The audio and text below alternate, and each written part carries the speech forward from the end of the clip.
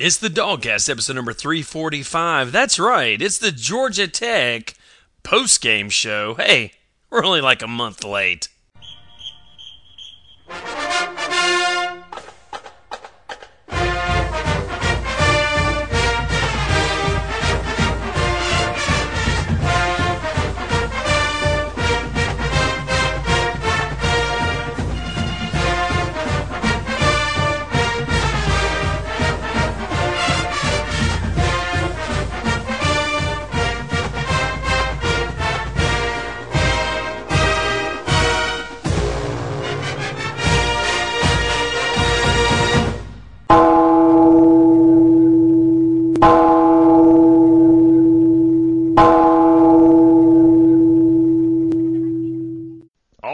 Dog fans, hey, it's the DawgCast number 345. 345. Hey, this is the Georgia Tech post-game show. Big win for the Dogs. Double overtime. It's just a little late with the show. Hey, huge win. What's win. that? Again, Huge win. It's a huge win. I mean, there we are playing another top 10 team, taking them to overtime. I mean, what a fantastic showing we had. A track meet. A passing shootout. Vad the Impaler.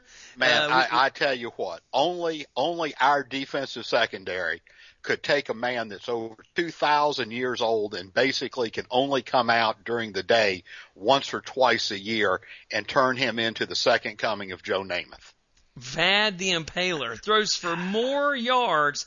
Throwing, hell, we turned Paul Johnson into a believer in the damn fun and gun. Were they running the fun and gun down there, old dog? I don't know. What was that? What kind of offense was that? That was the holy crap. These guys are easy to throw on. Let's just throw it. Hell, even I can throw it. I'm Vad the Impaler. I think so. I mean, it was great that we won. It was wonderful that we came back from being 20 points down. It was absolutely distressing and nauseous that we were 20 points down to Georgia Tech. I mean, listen, we said before the game, old dog, these guys hate us. They want to win. They're going to bring their best. And we were starting a brand new quarterback. We were starting the same defense we've started all year, and how that works out. And in lies the problem. Yeah. We had Damian Swan back there. I mean, we're starting a Damian Swan on defense. I mean, come on. All I can say is thank heavens for Todd Gurley, and thank heavens he decided to come, because I tell you, by the time their careers are over, the best thing that Keith Marshall will have ever done for the University of Georgia is bring his friend Todd Gurley along. and I just want to clear something up right now for our DawgCast listeners.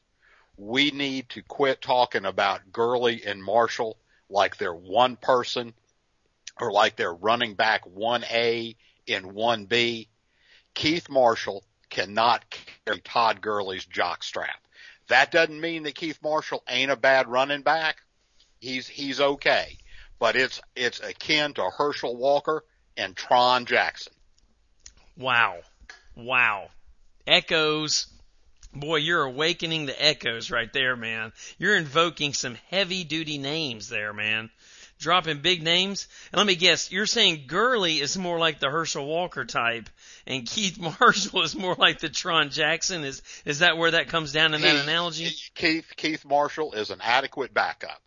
And maybe, hopefully he will recover 110% from his come ACL. Back and score a lot of touchdowns for us. I think it's going to be kind of like Hudson Mason and Aaron Murray. The best thing that Keith Marshall can hope for is his friend Todd Gurley turns pro after next year, which if I'm Todd Gurley, I certainly would, and then that's going to give Marshall a year to shine. Or not. But it will give him a year if some of these new guys coming in don't outshine him. But that's going to be his hope, because there is no way that he is of the same caliber running back that Todd Gurley is. And it is so just it's funny to me that Marshall out of high school was the higher rated of the two. Just shows you how good these recruiting, stars and combines and all that crap is. Well, speaking of a guy who had a lot of stars, let's talk for about 7 seconds about Shaq Fluker. Unhappy, leaving the program, not happy about his amount of playing time. You know, if Shaq Fluker is better than any of the DBs we've got on the field, then he should have been playing more. And I'll tell you, if he's not better than any of the DBs we've got on the field, he needs to learn a trade quickly. Well, would you agree?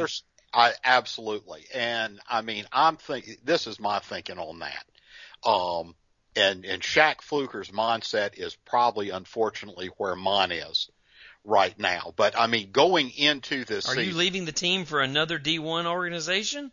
I wish, there are times that I wish I could, but I can't, because I bleed red and black, and that's where my heart is. You're married to the Dogs, and I cannot, and good or bad, I cannot leave them. I couldn't leave them in '79.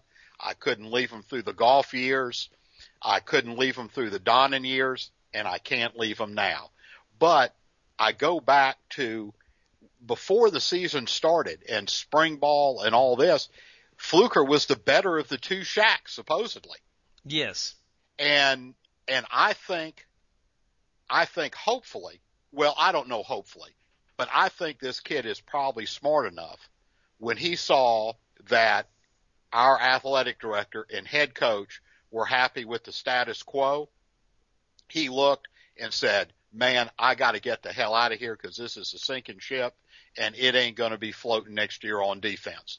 I need to go someplace that knows how to coach defense where I can get a chance to play and hopefully further my career. Wow. So you're thinking, Shaq, it might not have had anything to do with playing time. You think Shaq Fluker's just like, wow, this Athens gig is a little dysfunctional. I need to take my talent somewhere else. Well, I think so. And I think if his mindset's like mine, and everybody that listens to the show knows that I think we need wholesale changes. But that's my hope and wish. But when this season ended, did I think that Coach Rick was going to get replaced? No. And fortunately or unfortunately, depending on what side of the line you fall on, I don't think Coach Rick is ever going to be replaced. He's going to leave when he wants to leave or retire when he wants to retire. I thought we probably had a 50-50 chance of getting rid of Grantham. And of course, I was on the 50 side that needed to get his ass out of there. But the fact that we kept our defensive back coach is just unfathomable to me. How in the world could our athletic director and head coach look at what went on this year and say, we're happy with what happened? It's just and it's not just, we just had some young players back there. And not just this year. We had 3 DBs last year that got shots in the NFL, and we were still porous. I agree. I could not agree more. I thought that the fact that there are no coaching changes at all is absolutely distressing. If McGarity and Rick think this is how things ought to be, then they are out of their ever-loving minds. Or they're just happy with being mediocre, which brings me to another topic if we're through talking about Tech. We as Georgia fans, and I am one of the worst, consider ourselves one of the elite SEC teams that we need to be talked about with the Alabamas and the Floridas. But I mean, reality is set in and we're not. We're a little bit above mediocre. I gotta tell you, I think that smacks just a little, and I'm not even saying I disagree with everything you're saying, but I don't agree with everything you're saying either. I mean, you know, you didn't think we were mediocre last year when we played in the SEC championship game against Alabama, and we were stung by we were 4 yards short and we gave Nick Saban all he could handle. You just weren't saying that last year. You didn't complain about our defensive back coach. You weren't complaining about Grantham last year. And yes, we had a bad year on defense. No. You need to go back. You need to go back and listen to the archives. I complained about our defense a lot last year. I know you did. I complained about the fact that we couldn't stop anybody. I'm talking about this mediocre comment right now. And that has carried over this year. Derek, it has been over 30 years since we have sniffed a national championship. See, I don't think you can say that's true after last year. Dude, we sniffed a national championship last year. We were sniffing it. Did we play in the game? We did not play in the game, but by God, I don't know what sniffing it means, but what we were doing in the championship game was sniffing. The last time we played in a game for a national championship was the Sugar Bowl, January 1st of 1983. I understand. 1983, I would bet half of our listeners weren't even born then. Listen, I get it, but that doesn't equate mediocre. It just doesn't. I don't think those two things mean mediocre. Would you put us in the same? Would you put us in the same group as an Alabama, a Florida, or an Auburn? Teams that have won or have a chance to win multiple national championships since we have played in a game for one? I can't say that. But throw in LSU. I think they've got one. Hell, they've got two. I get everything you're saying. But just because we haven't won a national championship in the past 30 years, 20 years, 10 years, hell, Auburn's about to possibly win two in the last 4 years. But before that, it had been a damn long time since Auburn had won a national championship. Like a long time, okay? No, I know you're stung, and I know you're hurting. I'll take a couple national championships every 20 years, and die a happy man. I just don't think you can call us a mediocre program. I think that's a little. I think that's a bridge too far. Do you think we're in the top level of the SEC? No, I don't think we're in the top level of the SEC, but not being in the top level of the SEC, if you're not in the top level of the SEC, that does not equate mediocrity, okay? In my opinion, not. We're a mediocre SEC team. How about that Hudson Mason? Throws a catchable ball. And I got to change the topic. I got to do something, right? I got to get you out of this funk. Holy crap! I got to get you out of the funk. I'm going to be in a funk because until August of next year. No, and I'll be in a funk then too, and I'll tell you why. Because we have made no changes. I mean, why again? Going back to the definition of insanity, why would anybody think that next year is going to be any better than this year? That's what we need to record. And don't tell me it's because of the youth that we had on defense. Listen, I'm not going to tell you that. Go back to the year before this season when we had what supposedly was the greatest defense that Georgia had ever put on the field, and we still couldn't stop anybody. Listen, I'm not going to tell you that. What I was going to say is, hey, we need to record that and send that to McGarity. What makes you think our defense is going to be?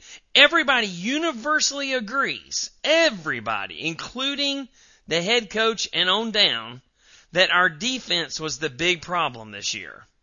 Everybody also agrees. And throw in special teams just for good measure. Well, just for good measure. But let's just focus on defense for just a second. Defense did not suffer a lot of. We did not have any injuries of note on the defensive side of the ball. So you cannot. I just want somebody like McGarity or Grantham or somebody to say, like you said, tell me what's going to be big and different next year. What's going to be different in our pass defense? Our pass rush. What's going to change that's going to make that defense better? There's no answer for that question. I agree with you wholeheartedly, and that's why I'm depressed and in a funk. And you're still going to be lactose intolerant this time next year. Absolutely. I mean, the fact that we are just holding the status quo on our coaching staff is basically irresponsible.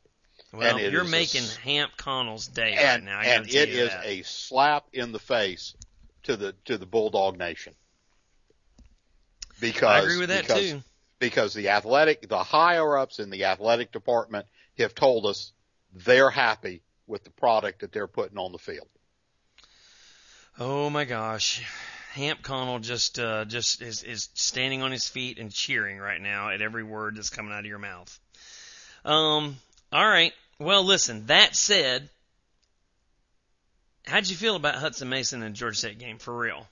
No, I thought he played well, especially once he got settled in a little bit. I mean, it was his first start, first time with real speed, going and everything. And I think he did well. And I really don't see, other than our offensive line woes, I really don't see a problem on offense next year.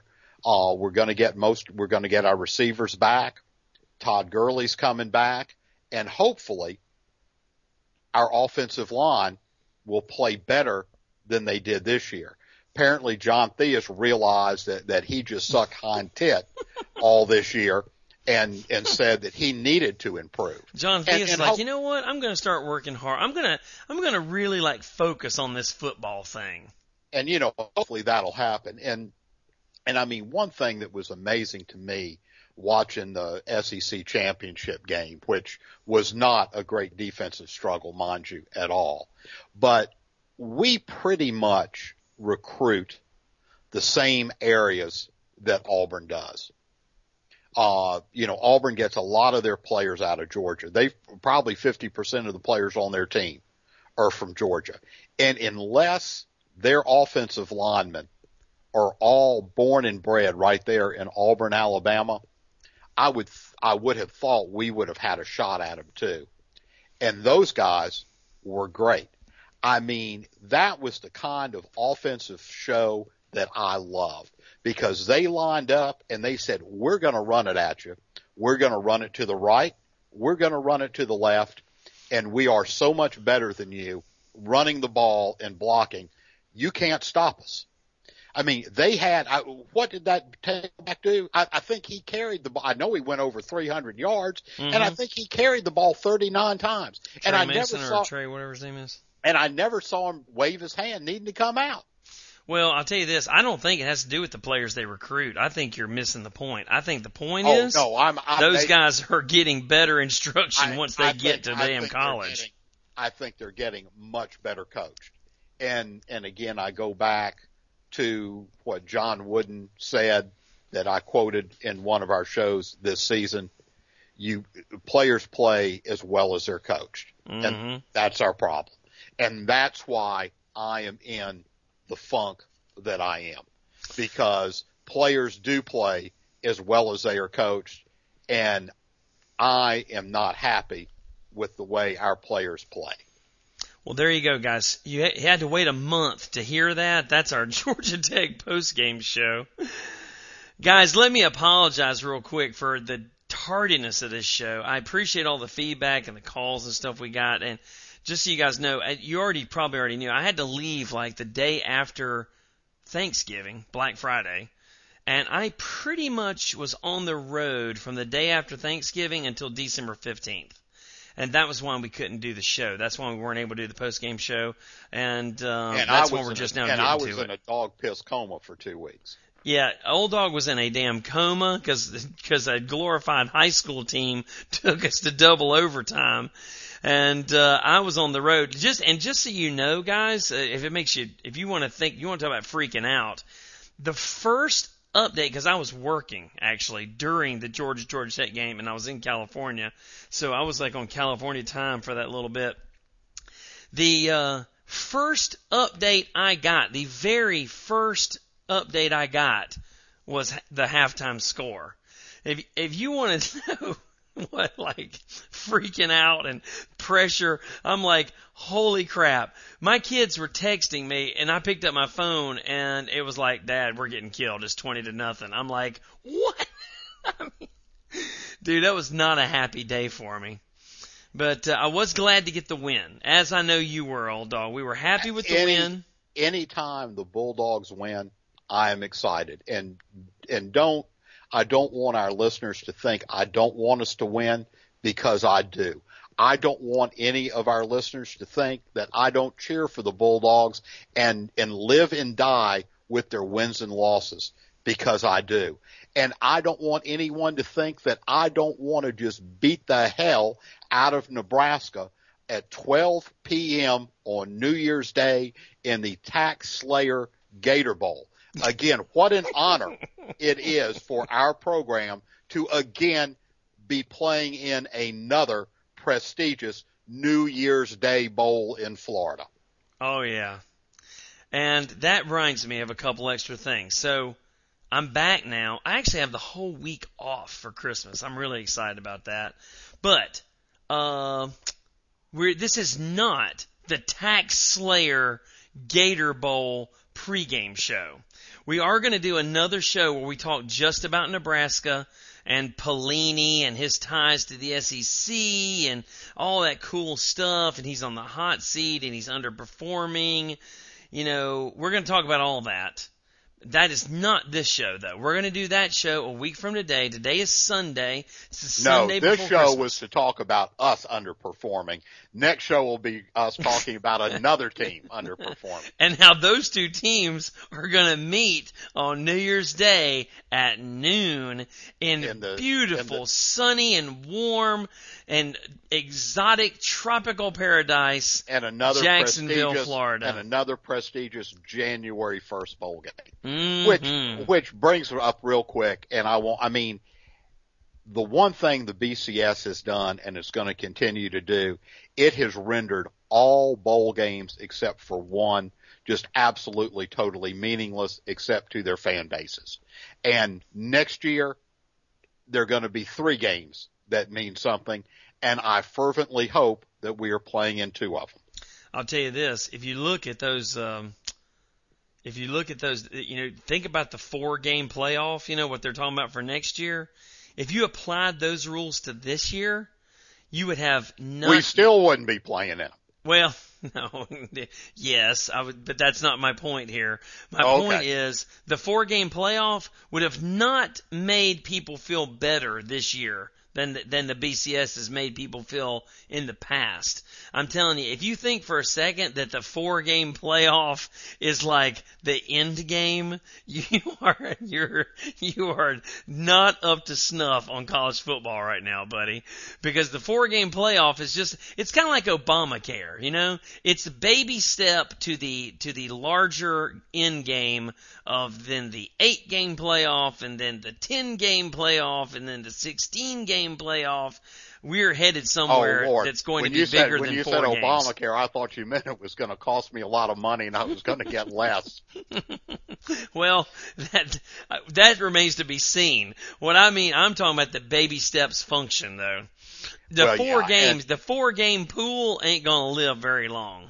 No, I think it'll probably end up maybe being 8. But again, this is the first, and a lot of times it does work out. And thank heavens Michigan State stepped up and beat Ohio State and just showed them for the team that they are, which believe is a team that has not beat a top 10 team since 2006. You mean And Ohio State, the team that had played, 25 games in a row and won 25 games in a row. And on the 26th game, they played the very first top 15 team they'd played in the entire run. And guess what? They got their ass handed. They got their ass beat. And let's hope that our friends from Clemson find it in their hearts to go ahead and beat them. Let's hope Clemson goes into this Orange Bowl like they did the Chick-fil-A Bowl last year, thinking this was a chance to prove themselves and just lay wood to Ohio State. I damn sure hope they go into it with a better attitude than they did the last time they went into the Orange Bowl. That's right. When Kevin Steele's defense gave up 10 touchdowns. 70 some odd points. I still can't say that with a straight face. No. 10 touchdowns. Wow. It was not a good showing. So, all right. Like I say, but I mean, and that's really what boils down to bowl games, because so much of college football is emotion, and really our bowl game and every bowl game that's going to be played, it's really going to be the team that comes in and isn't disappointed that they're there. Right. All right. Well, listen, we are going to do a bowl game pregame show. The DawgCast intern is hard at work on some notes about Nebraska. And I'll tell you, old dog, we might even have the DawgCast intern as a reward. This is like his, because it's an unpaid internship. It does offer college credit, but it is an unpaid internship. But as a little reward for his year end, for all of his hard work here in the bunker, the DawgCast intern going to be on the show next week. Oh man, that's huge. It's huge for him. I mean, the youngster's been working. He's been researching. He's been working his little fingers to the bone. He's back there typing on an IBM Selectric typewriter. Because that's the highest tech stuff we have here in the bunker. So he has to type up his notes on an IBM typewriter. And as a reward for him, gonna be on the show next week. Tune in. What could be better? Tune in if you want to hear the DawgCast intern in real live person. What a great way to go into the new year. So, a couple more things, though. Now, let's talk about the pool, old dog. The pool's a big deal. There's no doubt about it. Now, unfortunately, this season, the pool's probably the most exciting thing we've had. Let's talk about there's lots of pool winners, okay? So, for the last week of the regular season, because we do a prize every week, the last week of the regular season, it was North Carolina Dog. NC Dog was the winner of the last week that the pool was actually truly operational, okay? Now, I want to say this, too. I've gotten a lot of negative feedback from listeners about the inclusion of NFL games. I kind of thought that just adding some NFL games, 2 or 3 a week, might be like a fun thing, but evidently I was in the minority on that. So, next year, no NFL games. It's going to be back to what it was, pure college. Now, the winner of our little Arkansas pool was Lee Mitchell. I just want to get his name out there. C. Lee Mitchell, big winner of the Arkansas subdivision of the greater DawgCast pool. But the winner of the overall pool for the whole year, man, I need the DawgCast intern. Can I get a drum roll, DawgCast intern? No, we don't have that sound effect. Okay, hold on. Drum roll. Ridley Scott, 98. No, Richie Scott. Ridley Scott, I think, is actually a movie director. Richie Scott, Richie Scott, 98, was the pool winner for the year.